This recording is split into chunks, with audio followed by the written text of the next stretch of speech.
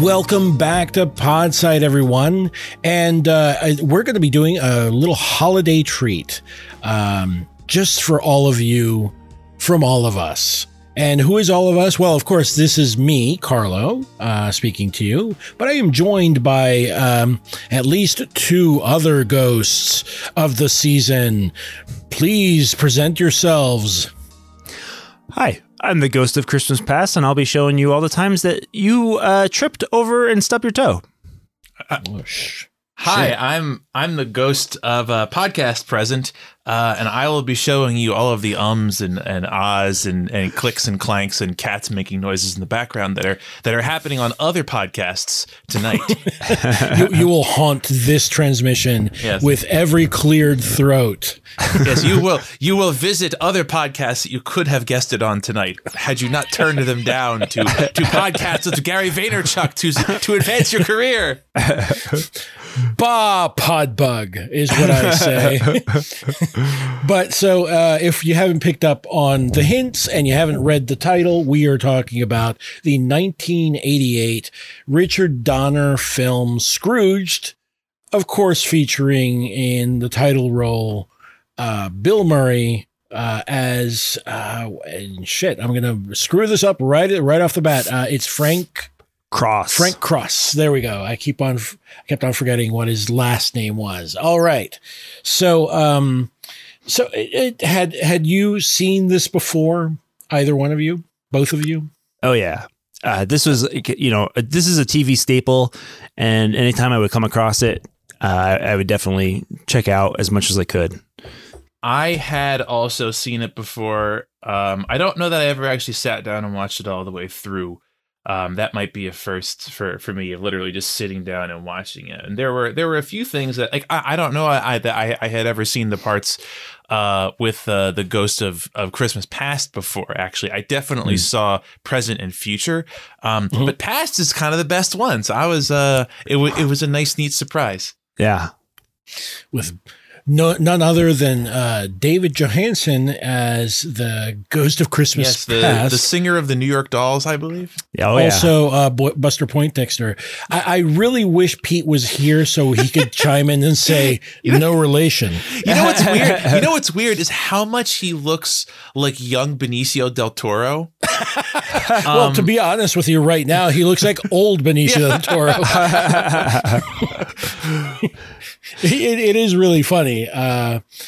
But yeah, he's really great. He gives a lot of energy to that whole sequence.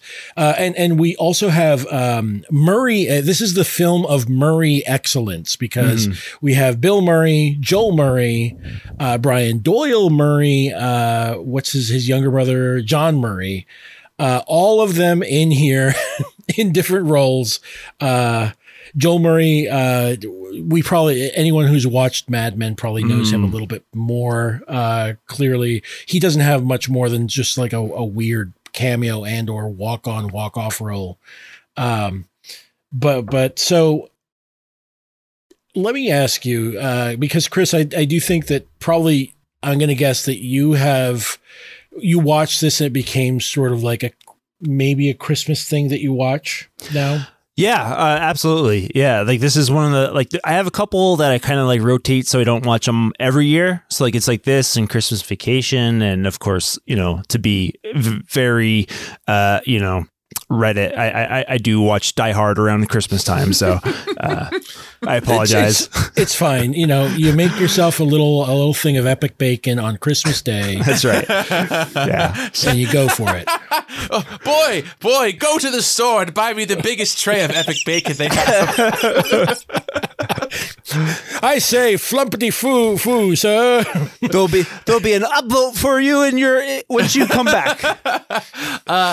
So I may have already made this joke on another episode, but I'm just going to say it again.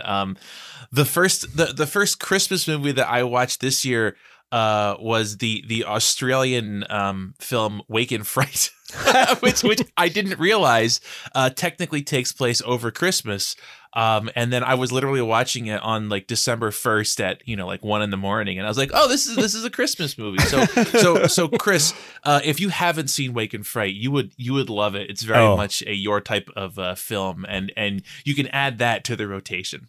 I have absolutely seen Wake and Fright, and it is, yes, that's nothing screams Christmas like a good old kangaroo hunt. Yeah.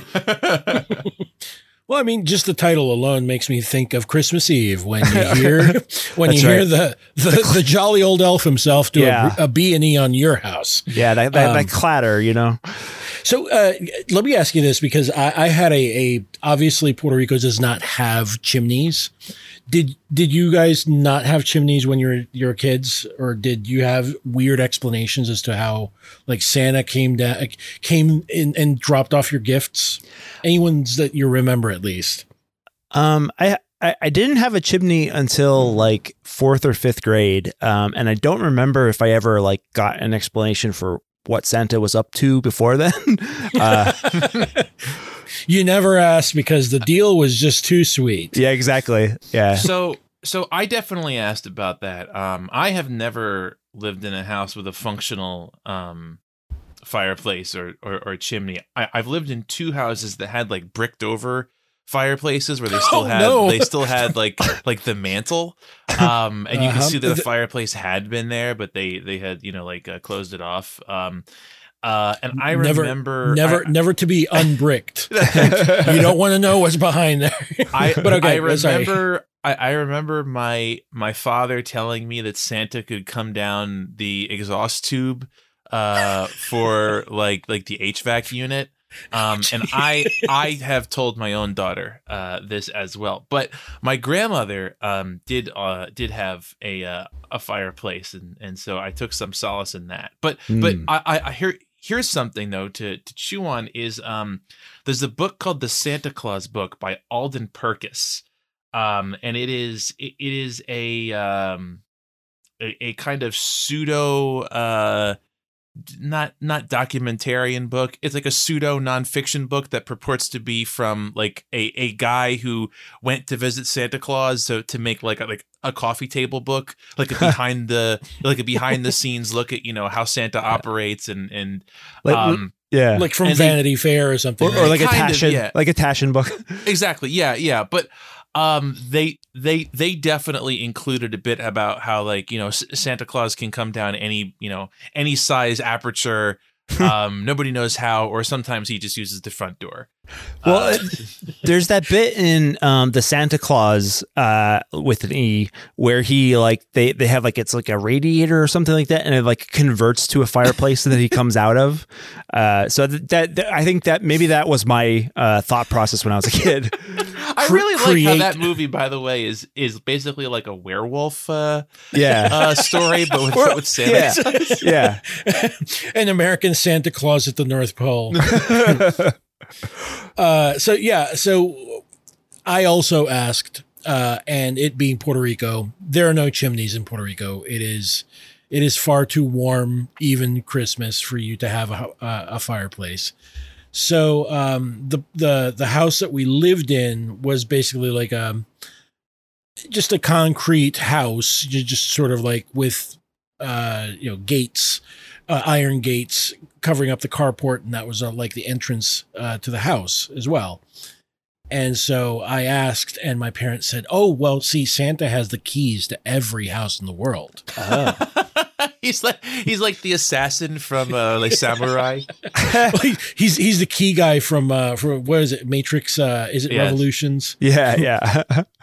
Well, that got like that a actor, huge janitor is key. also the he's also the gyro captain from Mad Max 2, and he in the pilot, I think his name is in Mad Max Beyond Thunderdome. Yes. Great actor. I forget his name. Wow. Carlo, what is Santa Claus known as in Puerto Rico? Santa Claus. Just of course. You just sort of put a little spin on it. I mean, there is a very famous Puerto Rican short story which is called Santa Claus Viene a la Cuchilla, which is Santa Claus comes to the knife's edge, which the knife's edge is referring. It's referring to a mountain, like like these mountains, which is like a village up in the mountains, right? So they're right on the edge of the mountains, and so the mister, the teacher there tries to Americanize the kids by telling them about Santa Claus. And he sort of like weirdly builds it up because like he dresses in red and this, that, and the other. And when he comes back dressed all in red, they think he's the fucking devil and everyone like flees. So they're just like El Diablo and they just take off. It is a funny story because it's sort of like obviously sort of like this lack of context between two cultures. Yeah. Because usually Puerto Rico now has regular Christmas, but then also Three Kings Day, which is on January 6th. Oh yeah. So then in Puerto Rico, the Three Kings don't use camels. They bring their little horses because they've regionalized it. Why would they be riding camels in Puerto Rico? That's right. Horses, silly, come on. And you got to go out the night before, like on January 5th. If you're a kiddo, you go out with a little shoebox and you just pluck some grass from the front yard and you leave it under your bed.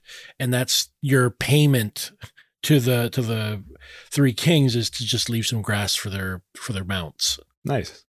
So, it's pretty simple. Yeah.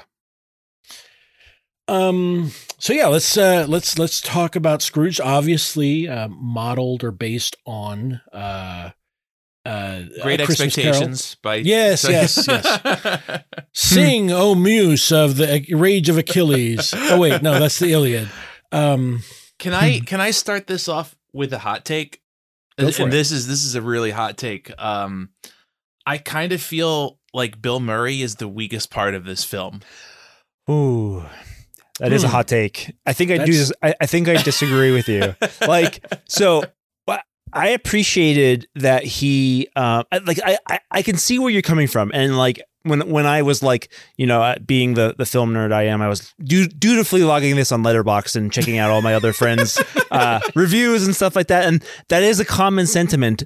But personally, I think his like kind of like ironic detachment, which is like very obvious, and that's kind of just Bill Murray's mode, at least for like later career Murray stuff. I think it works because, for me at least, it works because I think like, he's, Mr. Bossman, Mr. Executive in the first half, and he's all like, he's like, he just doesn't, everything's beneath him, like including all his people who work for him and stuff like that. Like, I don't know, it worked for me. And then like, his over the top warm and fuzzy speech at the end, I think also he like really goes for it. So I actually agree with both things that you said. I think Bill Murray is terrific as like the asshole. Yeah. He's got a real weird, I've never really seen him play a role like this anywhere else. And I can't think of anything off the top of my head where he's kind of like the business asshole. There's probably something that I'm not thinking of. But he's like he's a very off-putting as the network president, and I agree that's the part where I was like, oh wow, like this is really good, like all that stuff. It goes on the pre-fantastical stuff goes on in this a lot longer than in most Christmas Carol adaptations. Yeah. And then at the end, which I have another take for, but for that I'll save for later. Works well, where he's just really going for it. I think that works really well. The part that I get kind of tired of the Bill Murray shtick, and it's because it kind of just turns into him doing like the Venkman shtick, except there's no other Ghostbusters on screen, is like the middle chunk of the movie. Pretty much like after, I would say the Ghost of Christmas Past was that stuff was great. It was about the middle of the Ghost of Christmas Present, played by the great Carol Kane, where I started to get tired of Bill Murray doing Bill Murray-isms. And it at that point, it just felt like Venkman had wandered in from the wrong film and was just like, acting in this film. And I don't know. It just it's good Bill Murray. I like Bill Murray, but it made me wish that there were there was a moment that wasn't quite as ironically detached, because that to me robs the story of a little bit of the sincerity of the ending, where like and I think that's why I liked the Ghost of Christmas Past part, because there was a bit of sincerity, and then once you get out of that, it's just like, okay, he's just going to be wacky Bill Murray through to the end. Although you're right, and I agree, the end of the film, he's in top form again. I think it's just the middle. I kind of felt like he was languishing. Yeah, I can see that. I can. Yeah. Yeah. You know what? I am going to say that you're probably right, Kurt. It is one of those sections where it feels like it's lagging a little bit. And if I take off like my sort of every other time I've seen this, and I'm a little truthful about it, that middle part does seem to last a little too long. And I don't know if it's actually that it lasts a little too long, or it's simply you get tired of, exactly what's going on. It could be through repetition. It could be a combination of that and Bill Murray sort of just doing, like you said, the Bill Murray thing. I did want to point out that apparently he had taken a break for 4 years, not doing any movies before he took this on, in part because like he had done Ghostbusters, and obviously that was he himself thought that was like the peak sort of performance of his career. He wasn't going to be able to top it, but he did try to be in The Razor's Edge, which was like a dramatic, trying to show off his dramatic side. And I don't know, I have not seen this film, but I also think that it's probably a question of was he actually bad, or did people think that he was supposed to be doing comedy and therefore they judged it on that? I don't know. It is worth mentioning. He had done dramatic roles a little bit before then. In particular, the one that occurs to me is Where the Buffalo Roam, which I have not seen, but he plays Hunter S. Thompson. That's a good movie. Yeah. I understand that it's not like a straightforward drama either, but he was definitely trying to do things that weren't just, being Bill Murray. Whereas I think, his later career, especially in the 90s, it was kind of a rediscovery of the fact that no, people just kind of want Bill Murray. Yeah. Osmosis Jones, a good example of that, which I very much enjoy the Bill Murray parts. I'm not entirely sure if I've seen all of Osmosis Jones. It's a great and very serious science fiction film. Yes, we love it. We should definitely it's really it's really Inside Out Part 1. Okay, so let me recover from my hot take with what I think is probably a fairly lukewarm take, which is the part of this movie that blew me away that I didn't remember being as good as it was is motherfucking Bobcat Goldthwait as Elliot Loudermilk.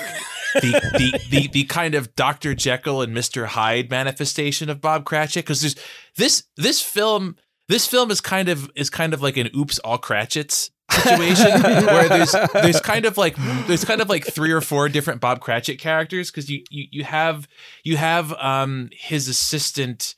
Is it Karen? Is that her name? I'm totally blanking on. You're talking about Grace. Yes, Grace. Yeah. Mm-hmm. Because so you have Grace, who is the closer to 1-to-1 Bob Cratchit, where she has a son who is nonverbal, and you kind of get like images of her family joyously celebrating Christmas, but then you also have Bill Murray's brother, played by his literal brother, who also is kind of doing a Cratchit. Although there is also I guess he's more analogous to Scrooge's nephew. Yeah, I guess. Yeah, he's But then you also have Elliot Loudermilk, who he fires at the beginning of the film, and who like descends into madness. It comes back at the end to try to kill him within like a day. It's great. It's great. And he's so funny. And the best part is, he at the beginning of the film, he's just playing like a normal guy. He's not doing his Bobcat voice. And so like by the end of the film, he's gone full Goldthwait. And it's a really nice transition.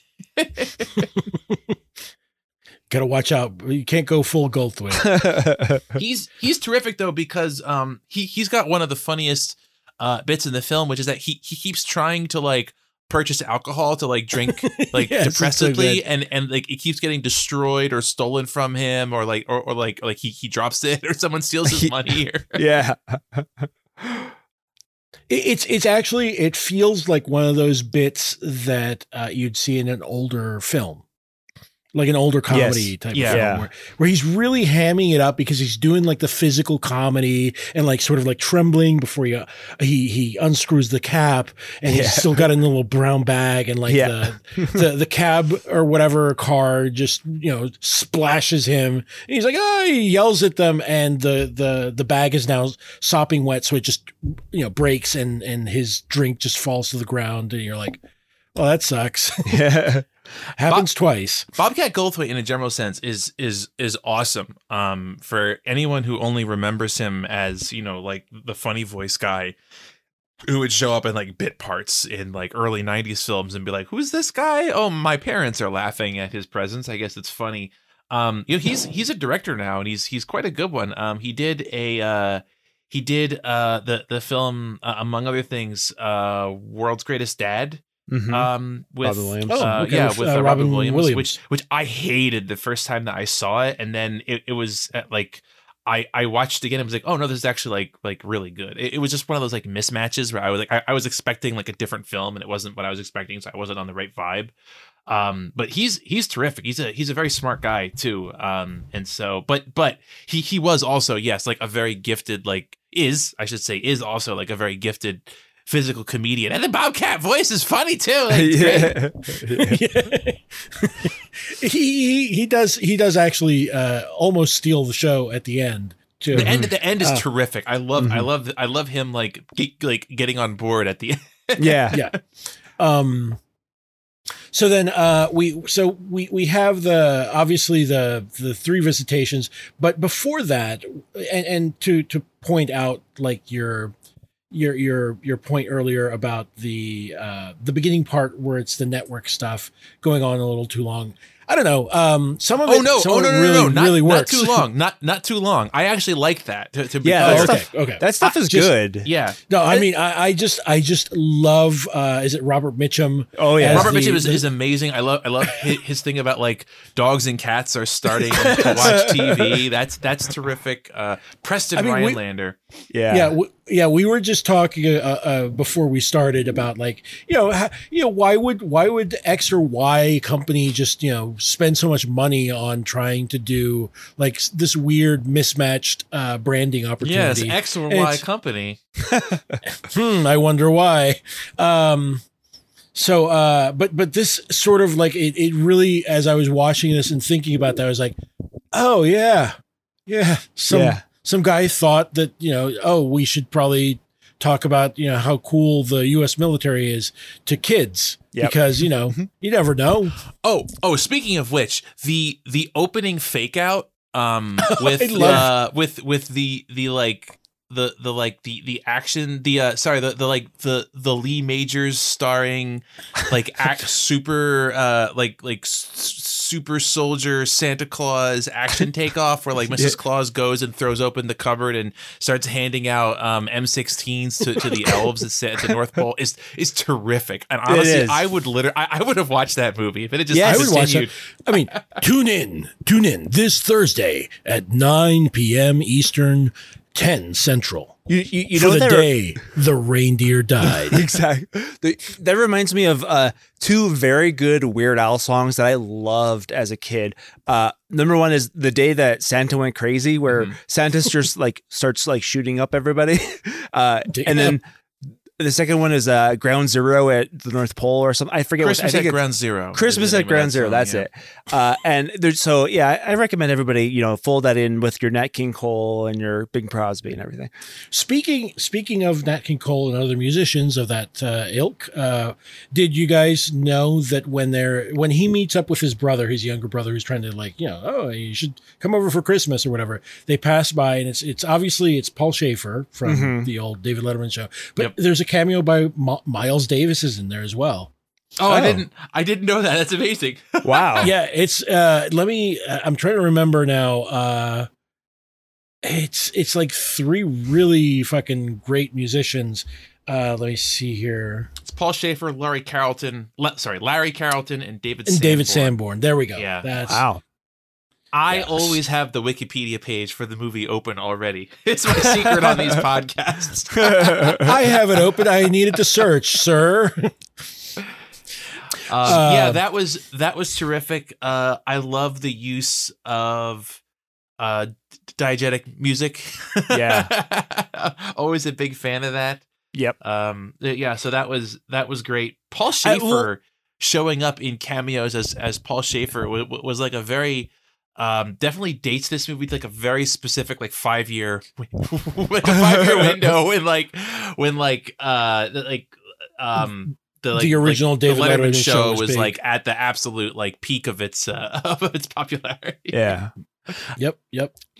I think putting Bill Murray's character as a TV executive producing a live version of Christmas Carol is a very clever idea of because it's kind of as we were chatting earlier, Carlo, it's kind of starts out as kind of a piss take on the Christmas Carol itself, and its endless reiterations, and then eventually after he goes through everything at the end, it embraces the sentimentality and the actual humanity of the story.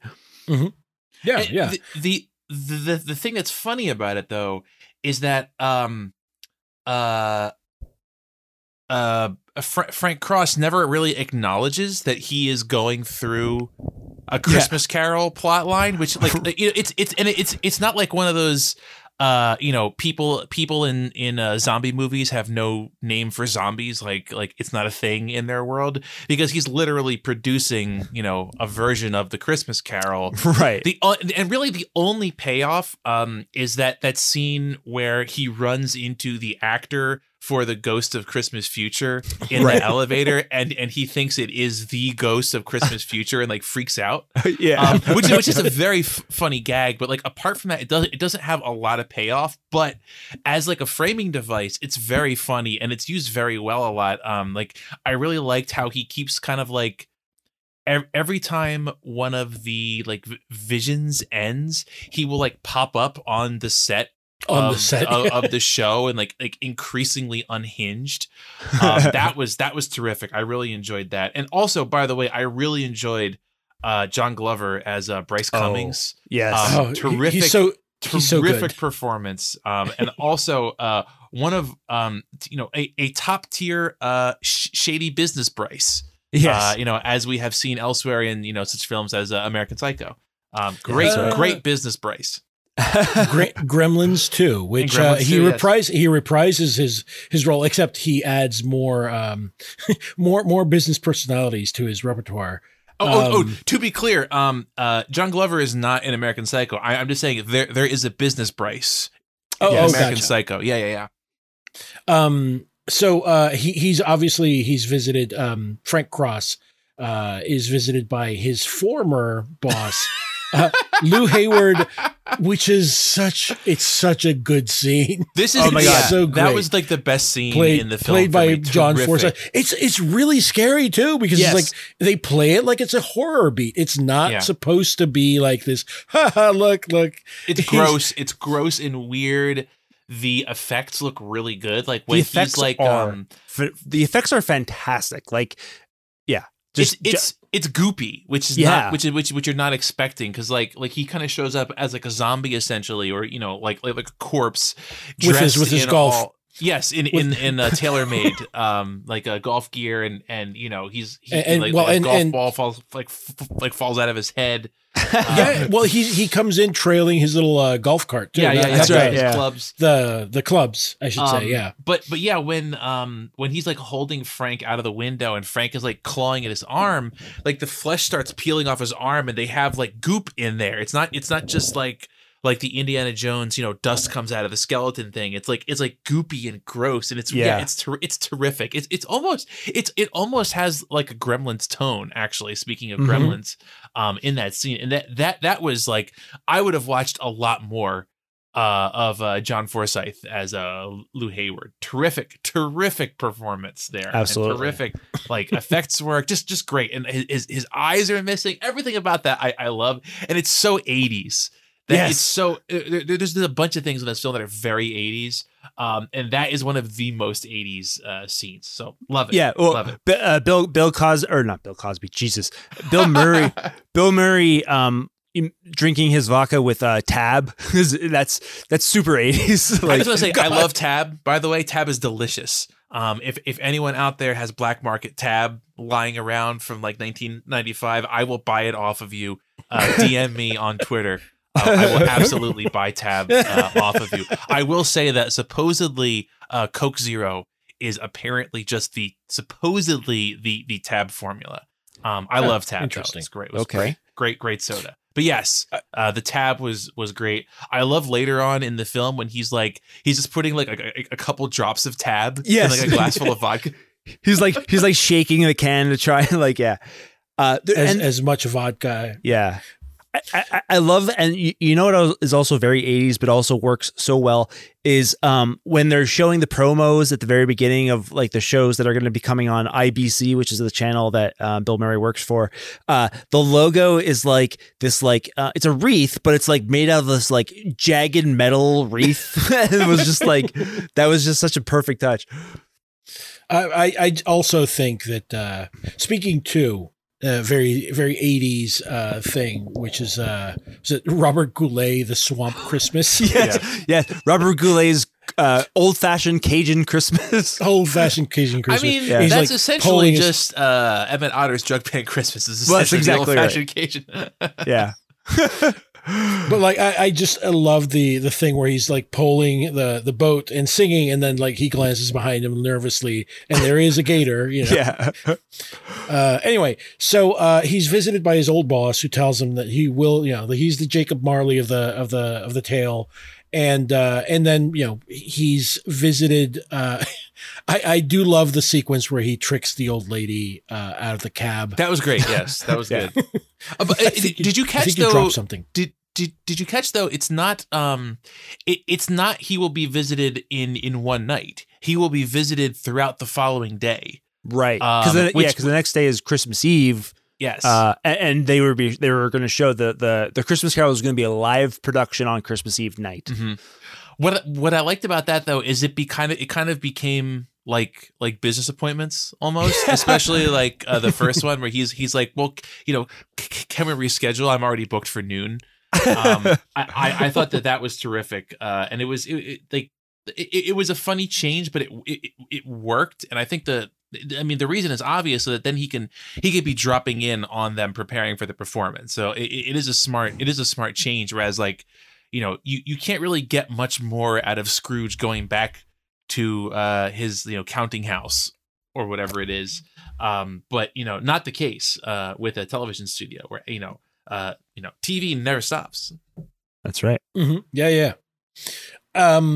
So then we get the whole sequence where we get his sad childhood where his older brother Brian Doyle Murphy is his dad, and gifts him, instead of the choo-choo train that he asked for, 5 pounds of veal, because that's very, it's really, really expensive. It is an expensive gift, but not exactly what a child is waiting for right under the tree. By the way, a 5-pound veal roast today is anywhere between $90 and $150. I looked it up. However, ground veal, significantly less. Though. I will say. So maybe that kid got ripped off. I'm just saying. I did think it was a nice touch that they don't really make a huge deal of it. Of that, like, you know, because of his dad was like a butcher and like not really there, and his mom seemed pretty checked out. Like his childhood was very much just watching TV, and like that kind of leads into why he was actually, you know, an TV executive later on. Like I thought that was a nice connection. That's not like, you know, not super underlined, but it's there. I loved the joke where he's like he's trying to make the point to the Ghost of Christmas Past that like he did have wonderful memories and they're all actually like, you know, episodes of TV shows that that was the courtship of Eddie's father. Yeah. It's so good. I did love that because it does show that for him, for Frank, his connections have always been to TV. Yeah. And like the world of the artificial, right? And the shallowness that entails. So he's never really had a strong connection. I think that's why it sort of sets him up to have, to have his, you know, sort of lost love situation with Karen Allen, who's also great in this, very charming. But blinking Claire. There we go. Yes. Claire, you know, when he falls for her really hard. And he, you know, like later on makes the mistake that he's done several times already, which has brought him tragically success, which is to place business and, you know, what his you know, the TV business ahead of his personal sort of affairs and relationships. Dressed as a stupid dog. I have to say it's a little confusing, the attempt to adapt the rise of Scrooge. The rise of Scrooge. That's the Zack Snyder. That's the Zack Snyder version. Tune in Friday. Tune in Friday at 10 p.m. for the rise of Scrooge. Origins. It seems to be that he starts in like the mailroom essentially, and then he's working as you know, a background character, you know, in a costume on like a children's show, and then he's the president of the network, you know, a few years later, and it feels it's smart in that you can kind of see him being like different, you know, like different roles in television, but it is also like a little bit weird. Yeah, it's very strange. It kind of feels like a first draft idea to an extent, where it's like, oh, this could work, and it's like it doesn't, but it could. So it winds up in there. It's also, you got to remember, this is like, you know, Frank's a boomer. You know, he got all the breaks. True. Yeah. True. So true. This is you know, perhaps was not actually as advertised on TV or movie. This movie. And keep in mind, Frank goes out to dinner with his boss and his mistress, the boss's mistress, and he keeps that quiet. So, you know, that's some good leverage there. I have to say, and maybe this is a shitty thing to say, I kind of feel like if you are a lowly nobody working, you know, in a dog costume on a TV show, and the president of the network is like, hey, you should come have dinner with me, I feel like it's okay to reschedule with her family. I feel like they might understand a little bit. Okay, yes, the way that he went about it is a very shitty way. I think that Claire's reaction is reasonable, but I think there was a way to do that more. A little bit better, especially because like you're expecting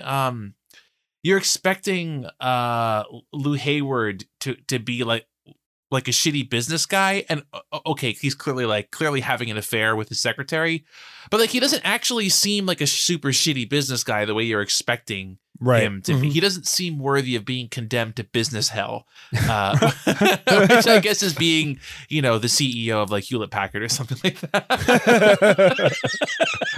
Well, hey, then you could become the ambassador to Kenya.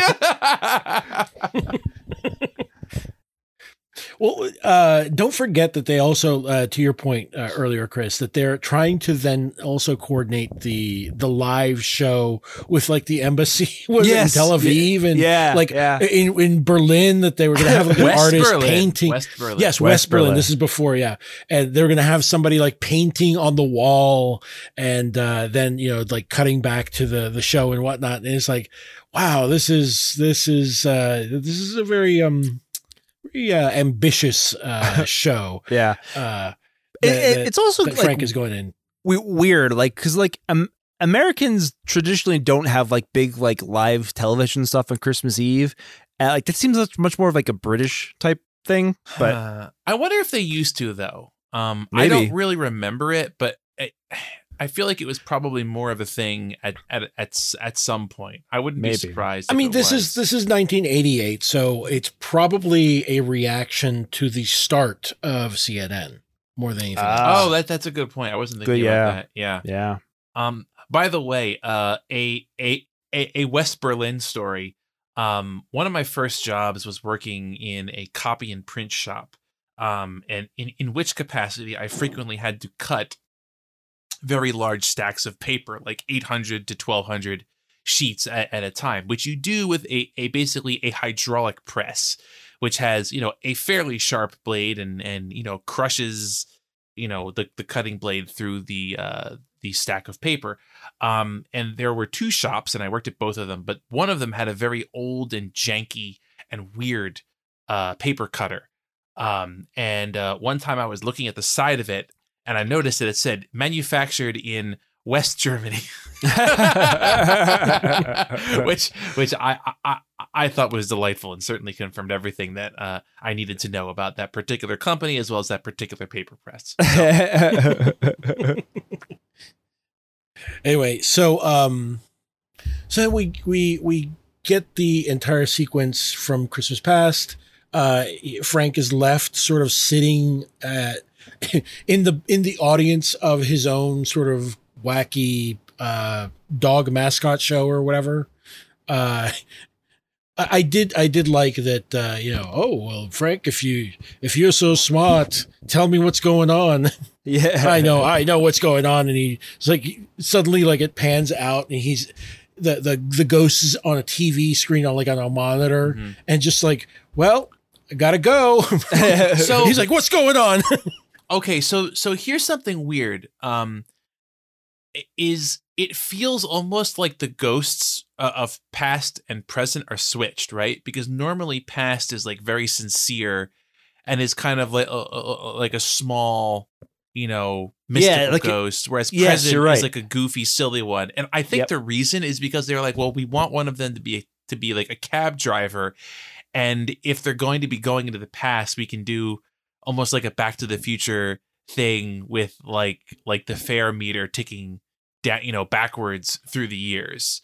But because Carol Kane is also kind of like wacky, there is no real like sincere ghosts. They're both kind of wacky. That's a good point. Yeah. Well, Ghost of Christmas Future, which is very sincere, also very scary. Yeah. I mean, I guess if you don't speak, you can be very sincere, right? Right. Yeah. What do you guys think of the Carol Kane performance? Because I feel like I understood it only because I understand, like the sort of role that you put Carol Kane in a movie to play. And I feel like it's one of those things, kind of like Bill Murray, where like if you want a Bill Murray role, you kind of need to get Bill Murray. There's also like a Carol Kane type role where you get Carol Kane. And I feel like somebody who isn't old enough to have seen other Carol Kane roles would be like, what the fuck is going on here? Why is she being weirdly like a combination of innocent, horny, and violent? It's very confusing. Yeah. It's almost like like dark chaos mode Shelley Duvall or something.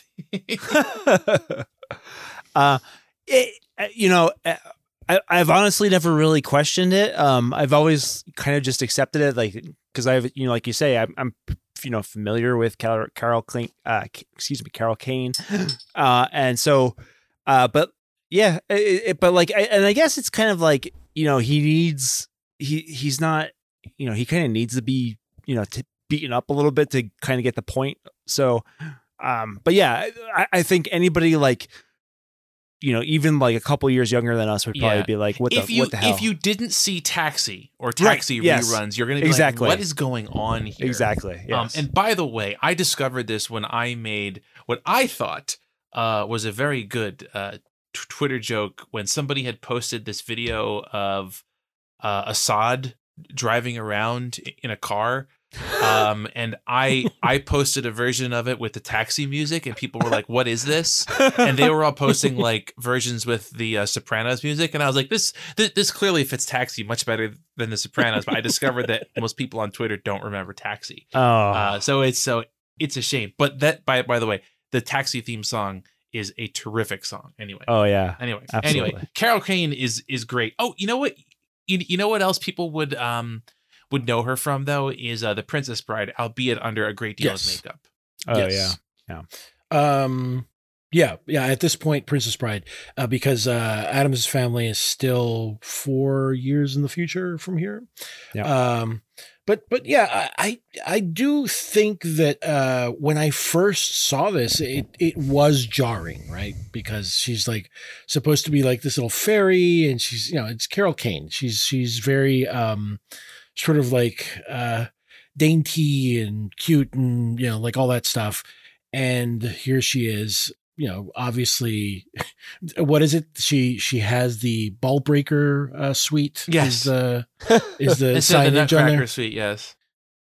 And so you go, well, what is going on here? And so yeah, I think it was sort of weird to me, and then it slowly sort of just made sense, because it's like one of those things that you sort of start getting in tune with the vibe of the movie, and it's just a weird thing. Apparently, they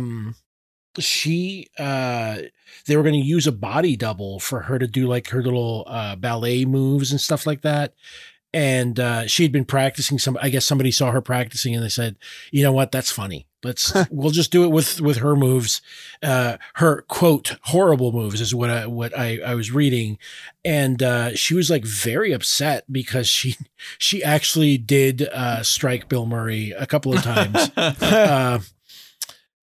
So yeah, maybe not super well trained in physical action scenes or of that kind, but apparently she would cry because she felt bad about the violence that she was enacting. It's a very strange performance, but weirdly, I don't know, it sort of became something that completely worked for me. Yeah, it fits in a very 80s way. It fits. It's a good, I don't know. It's funny in a way that stuff isn't always funny now. I don't know. There's like an actress or an actor like Carol Kane is interesting because and part of this might just be that, she's someone who I grew up with, as opposed to someone who came along later. But I feel like there's a strangeness to her persona that isn't present in a lot of like modern, there's actors like that who kind of are like Saturday Night Live alumni often. And her persona feels much more genuine and like idiosyncratic and less just like, off the shelf than the modern version. I think I get what you're saying, which is like, I think that, to your point, like someone like Carol Kane or who was the other guy on Taxi? Andy Kaufman. Andy Kaufman. Just fucking weirdos, like real, honest to God weirdos in real life. Right. Who have, just gotten in front of a camera, and somehow that weirdness that they just are is part of like their persona as well. Well, and I think it's a good comparison to Bobcat Goldthwait, where he could take that character from project to project, and it fits and works in all these different things, and that's kind of how people know them, rather than like just doing a different character in each thing. Yeah, like you can't get another actor to play the Carol Kane role or the Bobcat Goldthwait role without it being a different character in this film, right? Whereas like a modern version of this, you would just need like a yelly, shouty SNL type. It'd be Kristen Wiig. It'd be Kristen Wiig. Yeah. Well, or I mean, it could be Kristen Wiig. It could be, I don't know. It could be like Leslie Jones, who often gets cast in roles like this. Although I actually think that she's a very good comedian and just kind of gets like typecast in those roles. But yeah, it's like a much more specific persona that feels like it comes out of like small weird theater stuff. Could you imagine Kate McKinnon in this role? It would be awful. It would be so bad. It's a really good late period Carol Kane performance. She's really good at Kimmy Schmidt. She is exceptionally funny. Yeah, she is. Yes. Yeah, sure. Yeah. I agree.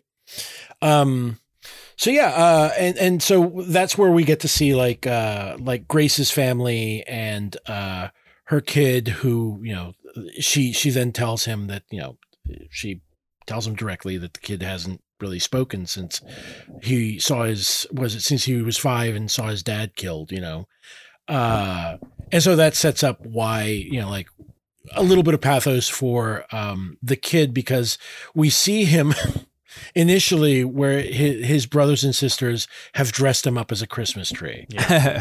And just, it's sort of funny, but it's also cruel in the way that kids can be cruel. And I don't know that you'd see that type of thing these days either. Mm-hmm. It's not a particularly woke scene, but then kids aren't woke either. Another thing that you wouldn't see in the modern version of this film that I really liked, and I was very struck by this, is the depiction of the comparative poverty or like, struggling byness of his assistant's character.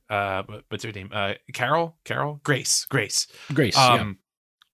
Versus her like apparently high status job as like the executive assistant to a CEO. Like if in the modern version of this, the assistant to the CEO would also be depicted as a rich person, even though that is probably not the case. And the way that it depicts this as it's like, this is a person who is expected to, have expensive clothes, work for rich people, in what appears to be a high status job, but is probably actually very underpaid and badly treated, is a kind of an element of class politics that really stood out to me that I don't think you would get nowadays. You would get something more like the Devil Wears Prada type viewpoint of this, where it's like, oh, they're mistreated, but they would still be like very, very bourgeois, instead of this kind of like weird mishmash of like borderline working class and like a seemingly high status job. So I appreciated that because it underlines the hypocrisy of Frank Cross's character. Yeah. Oh yeah. Yeah. Yeah. It's really good. And like that's one of the first things that the ghost, I was going to say the fairy of Christmas Present, beats the shit out of him. Beats the shit out of him, and is basically it tells him, well, she deserves a raise. And he's like, oh, let me check my, it's just like keeps on slapping him until he's like, okay, yeah, she deserves a raise, and so that is one thing that, the Ghost of Christmas Present believes in direct action, I guess. So, and then where else do they, to his brother's house where they're playing like Trivial Pursuit or whatever, right? Which was kind of whatever. I felt like that could have been rolled into one of the other characters. I almost feel like that would have been better if they had hit some of those same story beats in like his assistant's family or something. I get why they didn't, if that was I think where I was starting to feel a little bit overstuffed, because I didn't really I don't really care about his brother, and also like they genuinely like him, which okay, I don't know if this is like the original story, or if this is just the fact that My Christmas Carol is the Muppets Christmas Carol. Hell yeah. I'll just say that out loud. And the fact that they ruthlessly own Scrooge in that version is actually like, that's a very significant character beat, because he realizes that the people who are nice to him actually don't like him. Right. And that I think is a significant character shift for Scrooge, where it's like, oh, like actually people think I'm a piece of shit, even the people that I take for granted and don't think anything of. And part of this is just that Michael Caine is a terrific actor and really sells Scrooge feeling like broken down and like shitty after he's like, oh wow, I'm almost part of this party. And whereas like in this movie, like his brother's family genuinely likes him and is sad that he's not there. And it just doesn't hit the same way. It doesn't quite have that slight tinge of like sadness. Right. Mm-hmm. And his brother gets a VCR. What the hell? A top of the line VCR. Top of the line one. But not because Frank gave it to him. Yeah, that's right. That's where I mean, that's also where he finds out that Grace actually it gave him the VCR against his own orders to not give him the VCR. But yeah, I mean, yeah, I don't disagree with you, Kurt. I do think that it's a weird one, because if we are basing it off of the original, like the source material, then it should probably follow that. I guess that this was like their weird subversion of that, where instead of owning him and making him mad, like he would just be shitty to them even more. Yeah. So I guess once you've set up that Frank Cross is just so shitty and petty that he would not ever allow that to happen, or not allow it to happen without being answered for something, I guess that's the move you make, right? You make it that his brother actually does sort of is concerned about him. He never shows up. There's nothing really to know whether he's bad or good, or he's generally worried about him, not necessarily like sitting there going like, that bastard.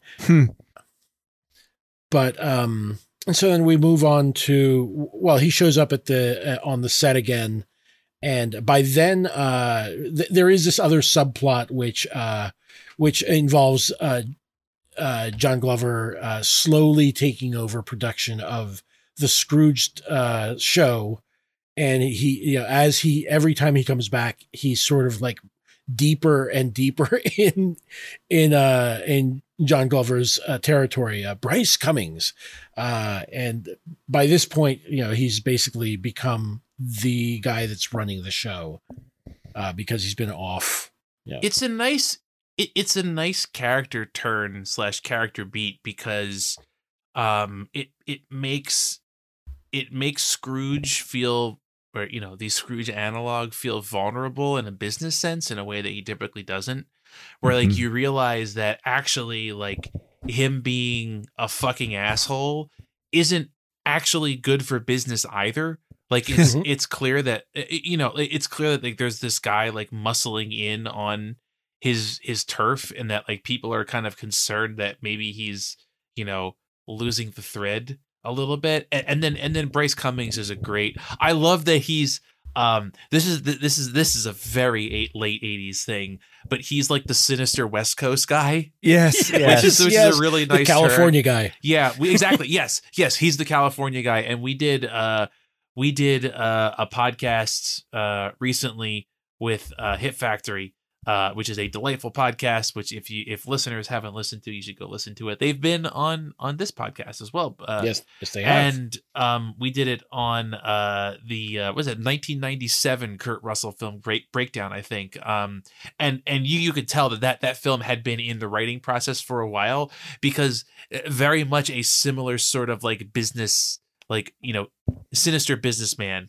kind of type character, or like the dark business climber. And Bryce Cummings feels like a variant of that, where it's like he's the shitty West Coast, like, oh bro, yeah man, take it easy. I'll have the California health plate, no dairy. It's great. Yeah, it is very much like if he could have ordered sushi and people got what he meant in 1988, he would have done it. They would have written that in. Yeah. But yeah, I think that's where it really starts to hum, because then that's where you get the scene where he shows up on set. Yeah, he kind of has like a freak out because he's like he sees Bryce like directing, like he's like yeah, with the bullhorn and everything. Yeah, and then he's like sending people off to lunch and stuff like that, and he really understands at that moment that he's in charge and I'm not. What is going on here? And that's where he's sort of like escorted onto the elevator where he sees the prop. Like the Ghost of Christmas Future costume guy in the elevator, and he freaks the fuck out because it's a giant guy, like it's a giant skeleton wearing a robe with red glowing eyes. He was like, yeah, that would be scary. Yeah, it sure would. But he's escorted back up to his office, way back up in the building. And then the real ghost shows up. And honestly, oh my God, I remember watching this and getting a little freaked out because it's done super well. Yes.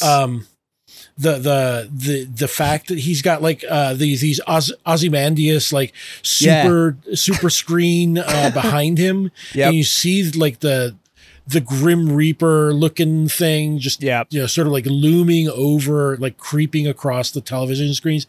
It's so good. It's such a great effect. And the big giant like skeleton hand comes out of it. Like I think it's like it's appropriate that like the Ghost of Christmas Future is coming from the TV, because like if he continues to dedicate himself to the business career that he's been going forward, that like that would be his future, is like just chaining himself to the TV. And so I think that's an appropriate thing. And it also has another really good special effects gag when he opens the robe. That's great. Again, a very so Gremlins moment, and it's fucking horrifying. I was impressed by that. No, I was freaked out when I saw, like, because there's a TV one, and then when he meets him again in the elevator, and like his face is just a blank TV. Yes. Yeah. I didn't get that. That's why he looks. He's making sure that it's actually a ghost. Yeah. Well, okay, I get that now. Yeah. So, and when he opens the robe and there's like the like little like demons things in like the like rib cages, that's straight out of the original story. Like that. Well, the original story has that. I love that he looks a second time. Yes, yeah. yes. And they have that effect where the it lights up his face. Yeah. and it's sort of like there's a little bit of, I guess they have some fans like when they do the shot, because it's like an over the shoulder of the ghost shot where he opens the robes and like it blows his hair back a little bit. Yeah. It's so good. Yeah. But where my mind went was the Freddy Krueger, was it the Dream Warriors, where he starts getting. Oh, you haven't seen it? No, I haven't. It's I don't know whether it's good. I enjoyed it when I saw it way back when, but he starts getting like he opens up his robe and you can see like the souls that he's captured, sort of like stretching his skin out and blah, blah. It's just very, very similar type of vibe. Anyway, the point is that it's a creepy ass, dark ass turn. Like a lot of I do think that there's a lot of very sort of grim scenes in this entire movie. It was I think Ebert thought it was just too grim and a mess of some sort. There are a couple scenes. Oh, okay. So there's a very unique visual sense to some of the set design, in particular. Bill Murray's office, where it's all like solid black, is like more more Bateman than Patrick Bateman. Like it's like extra double American Psycho, where it's like everything will be black marble with like blue lighting and like crystal. I love the bit where he goes into like his like side room where there's like a washroom type thing, and above and below the window, it says like it looks like a dictionary definition of cross, and it says like something you nail somebody to. Yes, yeah, that was great. And then the other very striking visual is the crematorium, which yes, is not crematoriums do not usually look like that, but if they did, that would be cool. I mean, it's both minimalist and brutalist at the same time. It's like a giant slab wall of marble with like almost like a pizza oven type cremation oven. They're gonna just use the stone oven to bake them up good with like the big fucking wooden paddle. You know what's a big swing in that whole future section that I thought was like worked really well is when he goes to look see Claire and visiting Calvin or whatever. No. Calvin?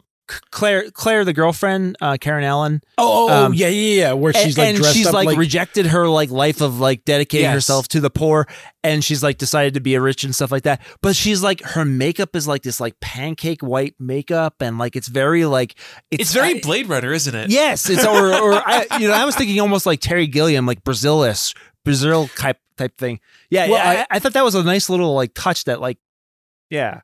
I think when he also looks in on Grace visiting Calvin, who's now grown up and he's like in a insane asylum or like a some sort of sanitarium, and he sort of like shrinks away from it and goes down the hallway, and the hallway is sort of askew. Yes, yeah. That was a real Brazil touch for me. Yeah, it's like a triangular hallway that is somehow not exactly level either. Yeah, it's like like German expressionism or whatever. And the thing that didn't work for me is when he finds Herman, the unhoused person who Claire had been trying to help, like frozen like a popsicle. like in like the down under area of like a maintenance tunnel. That was a bit weird. Sitting up and holding a watch out just to let you know, like, oh, this is the same guy from before. Like, yeah, that was. And here's the weird part is that because that's actually still the present. So like he's dead. He actually is does seem to be dead because you see his ghost at the end of the film. Oh yes. Yes, at the Return of the Jedi section. Well, I mean, to your point, Chris, when you were talking about like the whole sequence where this is the Ghost of Christmas Future represents like what will happen to Frank if he does not sort of peel himself away from the TV aspect of this. Yeah. It does feel very much like, Luke looking at his hand and noticing that it's a robot hand and, making the connection between Darth Vader and himself. Yeah. So, I don't know if it was that spelled out, but I'm just imagining that like, what if the takeaway of like the Luke robot hand thing is supposed to be him being like, damn, I have to get better at lightsaber fighting. He's like, shit, I could be robot all over. Awesome. Just takes the wrong message away. But yeah, so did you know, or would you be shocked to know that entire sequence at the end where Bill Murray, starts talking about the miracle and, and then you'll want it to happen to you, apparently was off script. That makes sense. That makes sense. And somehow, I don't know, like apparently the original writers got really pissed. They were not happy. Well, I'm glad you brought that up because the writers are Mike Donahue and I'm blanking on the other guy's Donnelly, names. I think it is. Yeah, right? Mitch Glazer apparently. But those were like old school SNL guys. And Michael O'Donoghue is particularly known for being like a very kind of like out there kind of writer. He did like Uncle Mike's movie Mondo video type thing. Like, so like their whole thing is like, oh, we're kind of like in your face kind of like comedy writers type of thing. So I could see where they would very much cringe at like the overly sentimental ending that Bill Murray did in that speech. Yeah, it's weird. It feels off script, and you keep being like, is this going anywhere? Like, it keeps going and going. Here's okay. I am ready to deploy the take that I mentioned that I had at the beginning of the film, at the beginning of the episode, which is you'll notice that the film, as far as I can recall, does not give any indication that Bill Murray's weird barging onto the TV show is well received by viewers. And in fact, Bobcat Goldthwait's character, Loudermilk, even says, you're probably not going to be president of the network tomorrow. And by all accounts, everyone seems to want to fire him. So instead of this being the redemption of Scrooge, you can also just kind of view it as Scrooge like having a nervous breakdown in like a dissociative episode and just completely losing his shit and ruining his like life and career, because there's no actual indication that anybody except for the staff likes what he's doing. As opposed to like in A Christmas Carol, typically it's like, okay, this is like, clearly everybody likes that Scrooge is no longer an a-hole. Everyone's happy with him. In this, it also just kind of feels a bit unhinged, to be honest. Well, you mentioned that, and I suddenly remembered like this could have been his network moment, right? Yeah. Where he's like suddenly gripping the podium, I want you all to go to your windows, and I want you to lean out and you shall, boy, do they still have that goose in the window? Because I mean, a part of it is that it does capture that feeling where they've like you see that the people in the control booth are like, yeah, oh, what is he going to do next? Oh, stay on him. Yeah. And they keep on tracking, like whatever he's doing, because, regardless of, whether he's going to have a job tomorrow or not, it's good TV because it's like, this is something that I have not seen before. Everyone woke up and they're like, yeah, this is interesting. I don't know what's going to happen to it, but fuck it. I love that, like, this whole thing, like, brings him and Claire back together, but then he takes a moment to, like, make out with that, like, solid gold dancer. That was, well, it's before that. And he's like, he does the asshole move of like, that was good, but not great. And you're like, motherfucker, come on, man. She's right there, dude. He just slapped her. He just insulted her. Come on. We would be remiss to not mention, though, that since we alluded to it before, though, that this is really where the Bobcat Goldthwait character, like, really shines. He's between like chasing him around the offices and trying to kill him with a shotgun, with like a huge Elmer Fudd, like hunting shotgun, which he lampshades nicely because he does say, come here, Wabbit. Yes. Yeah. Also, a breech loading shotgun, so he literally gets like two shots and then has to like reload the gun. But then like he basically uses Loudermilk to take the control booth hostage and make them film him as he does this, and he also ties up Bryce Cummings and humiliates and destroys his career. So, which again is a very unreformed Scrooge thing to do. So it kind of makes me feel like this character is nice but no less ruthless now afterwards, which is great. Honestly, like after watching the film, I was actually a little bit nervous that he was just going to be like a nice guy and everybody would love him. And it is kind of a bit more off kilter than that. It is a very 1988. There's a bit of chaos energy. Yeah. There's a bit of Joker energy. I also found it really, really sort of funny where it's like, yeah, and the girl that I love more than anything else, blah, blah. And then he's like, and now I have to show you. It's like the guy that needs to post on Facebook, that his relationship's really great. You mean Kevin so Smith? He needs to show the entire, well, I wasn't going to name names, but yeah, it's that weird move where you're like, yeah, my relationship's great because I posted this in front of the whole world. You got to know this.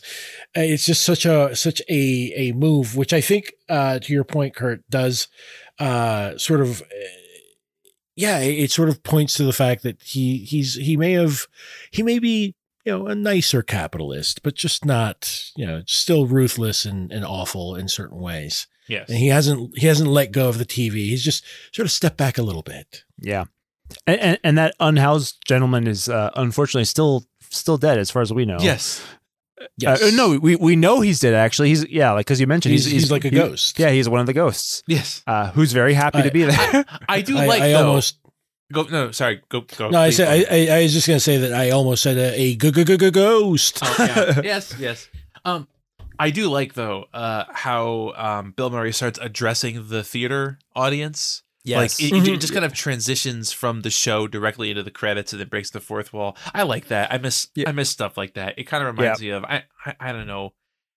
Clue doesn't end this way, but it kind of gives me like a Clue vibe. I don't know in what way. The end of Ferris Bueller. Yes, thank you. There you go. Yes, are you still here? Yeah, go. You still here? Or there's home. the moment in Gremlins 2 where the film breaks and Hulk Hogan has to like shout down the gremlins and stuff. Well, you do know that that's different on the when it came out on VHS, right?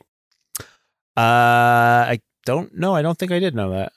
Oh, so in the VHS, so that's the theater release. The VHS starts having like those tracking. The tracking bars. I love it. And then they insert other shit like it's been taped over. Wow. You know, they should have that on like because I saw Gremlins 2 on like Blu-ray and they had the Hulk Hogan version, so they should have like they should have both versions. Yes, I agree. But anyway, yeah. So I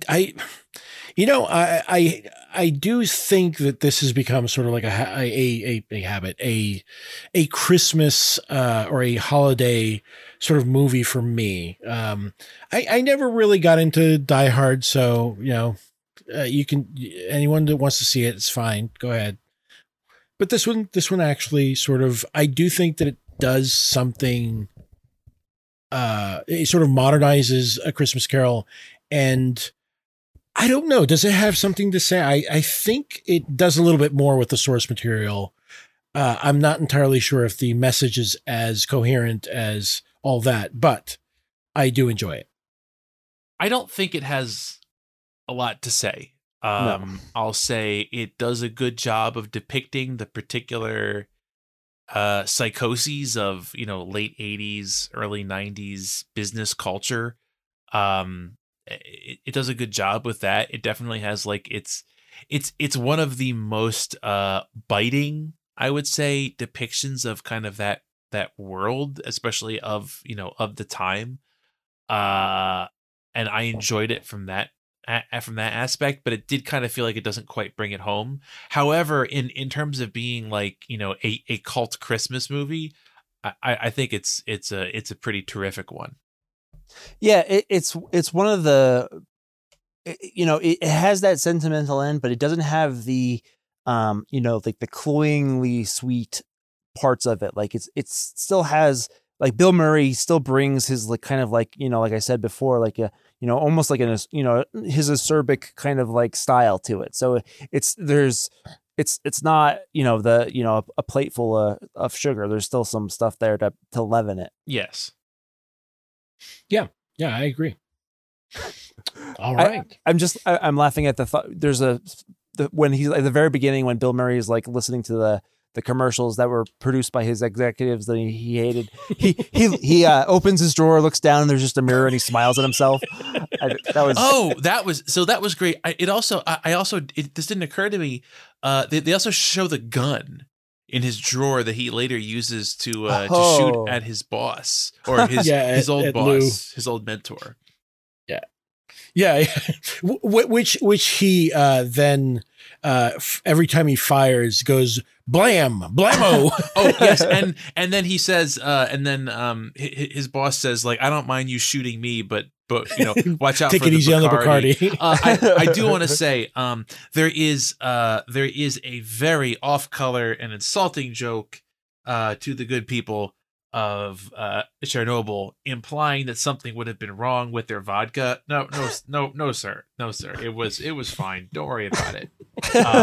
Credit to that joke goes to my wonderful and beautiful wife. Excellent. All right. Well, I guess were those our last thoughts on the matter? Yep. It's no Muppets Christmas Carol, but it's good. Yeah. Come on. I mean, come on. It's I don't think many things can be the Muppets Christmas It could have Carol. used some more Muppets, is all that I'm saying. Sure. It's just Muppets everything, you know. Imagine, but imagine if instead of Bill Murray, if it had been Kermit, and so on and so on from there. One of these days, I'm going to be talking about Mr. Magoo's Christmas Carol on a podcast, and you're all going to be blown away. That is my Christmas Carol. Mr. Magoo's Christmas Carol. Yeah. Did he bring his glasses this time? Because how's he going to see anything? No, Carlo, you don't even understand. Does he fall into the grave because he can't see that it's there? No. So there's a really good funny joke where at the very end, when he's like, he yells to the boy to get the turkey and stuff like that, and he starts running out the door, and there's like a mirror, but right next to it is a bust of an ancestor who happens to look like Magoo.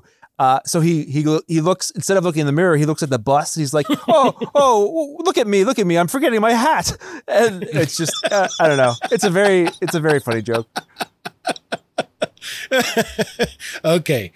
Excellent. All right. I was about to bring out the Kermit impressions, but that one beat it. So, in any case, Kurt, Chris, please tell our fine folks where they can find stuff that you're in. Sure. Parents Just Don't Understand podcast. Yep. Bloodknife.com. Bloodknife. We were just on Hit Factory podcast, like Kurt was saying, to talk about Breakdown, which is an excellent movie. Terrific. And that was a really fun episode. Yes. We also, I will say, we just recorded what is going to be a terrific episode of Lemon Party. Yes. Lately known, we need to talk about Kevin. And that is a terrific podcast previously about Kevin Smith and currently about the films of Jack Lemmon, about the film Missing. So that should be out in the near future with the wonderful Trevor and Valerie. Mm-hmm. All right. Well, I do want to thank you both for coming by. Both ghosts of Christmases of varying timelines. And I do want to thank our listeners for tuning in to this little Christmas gift. So thank you again, and we'll catch you next time on Podside.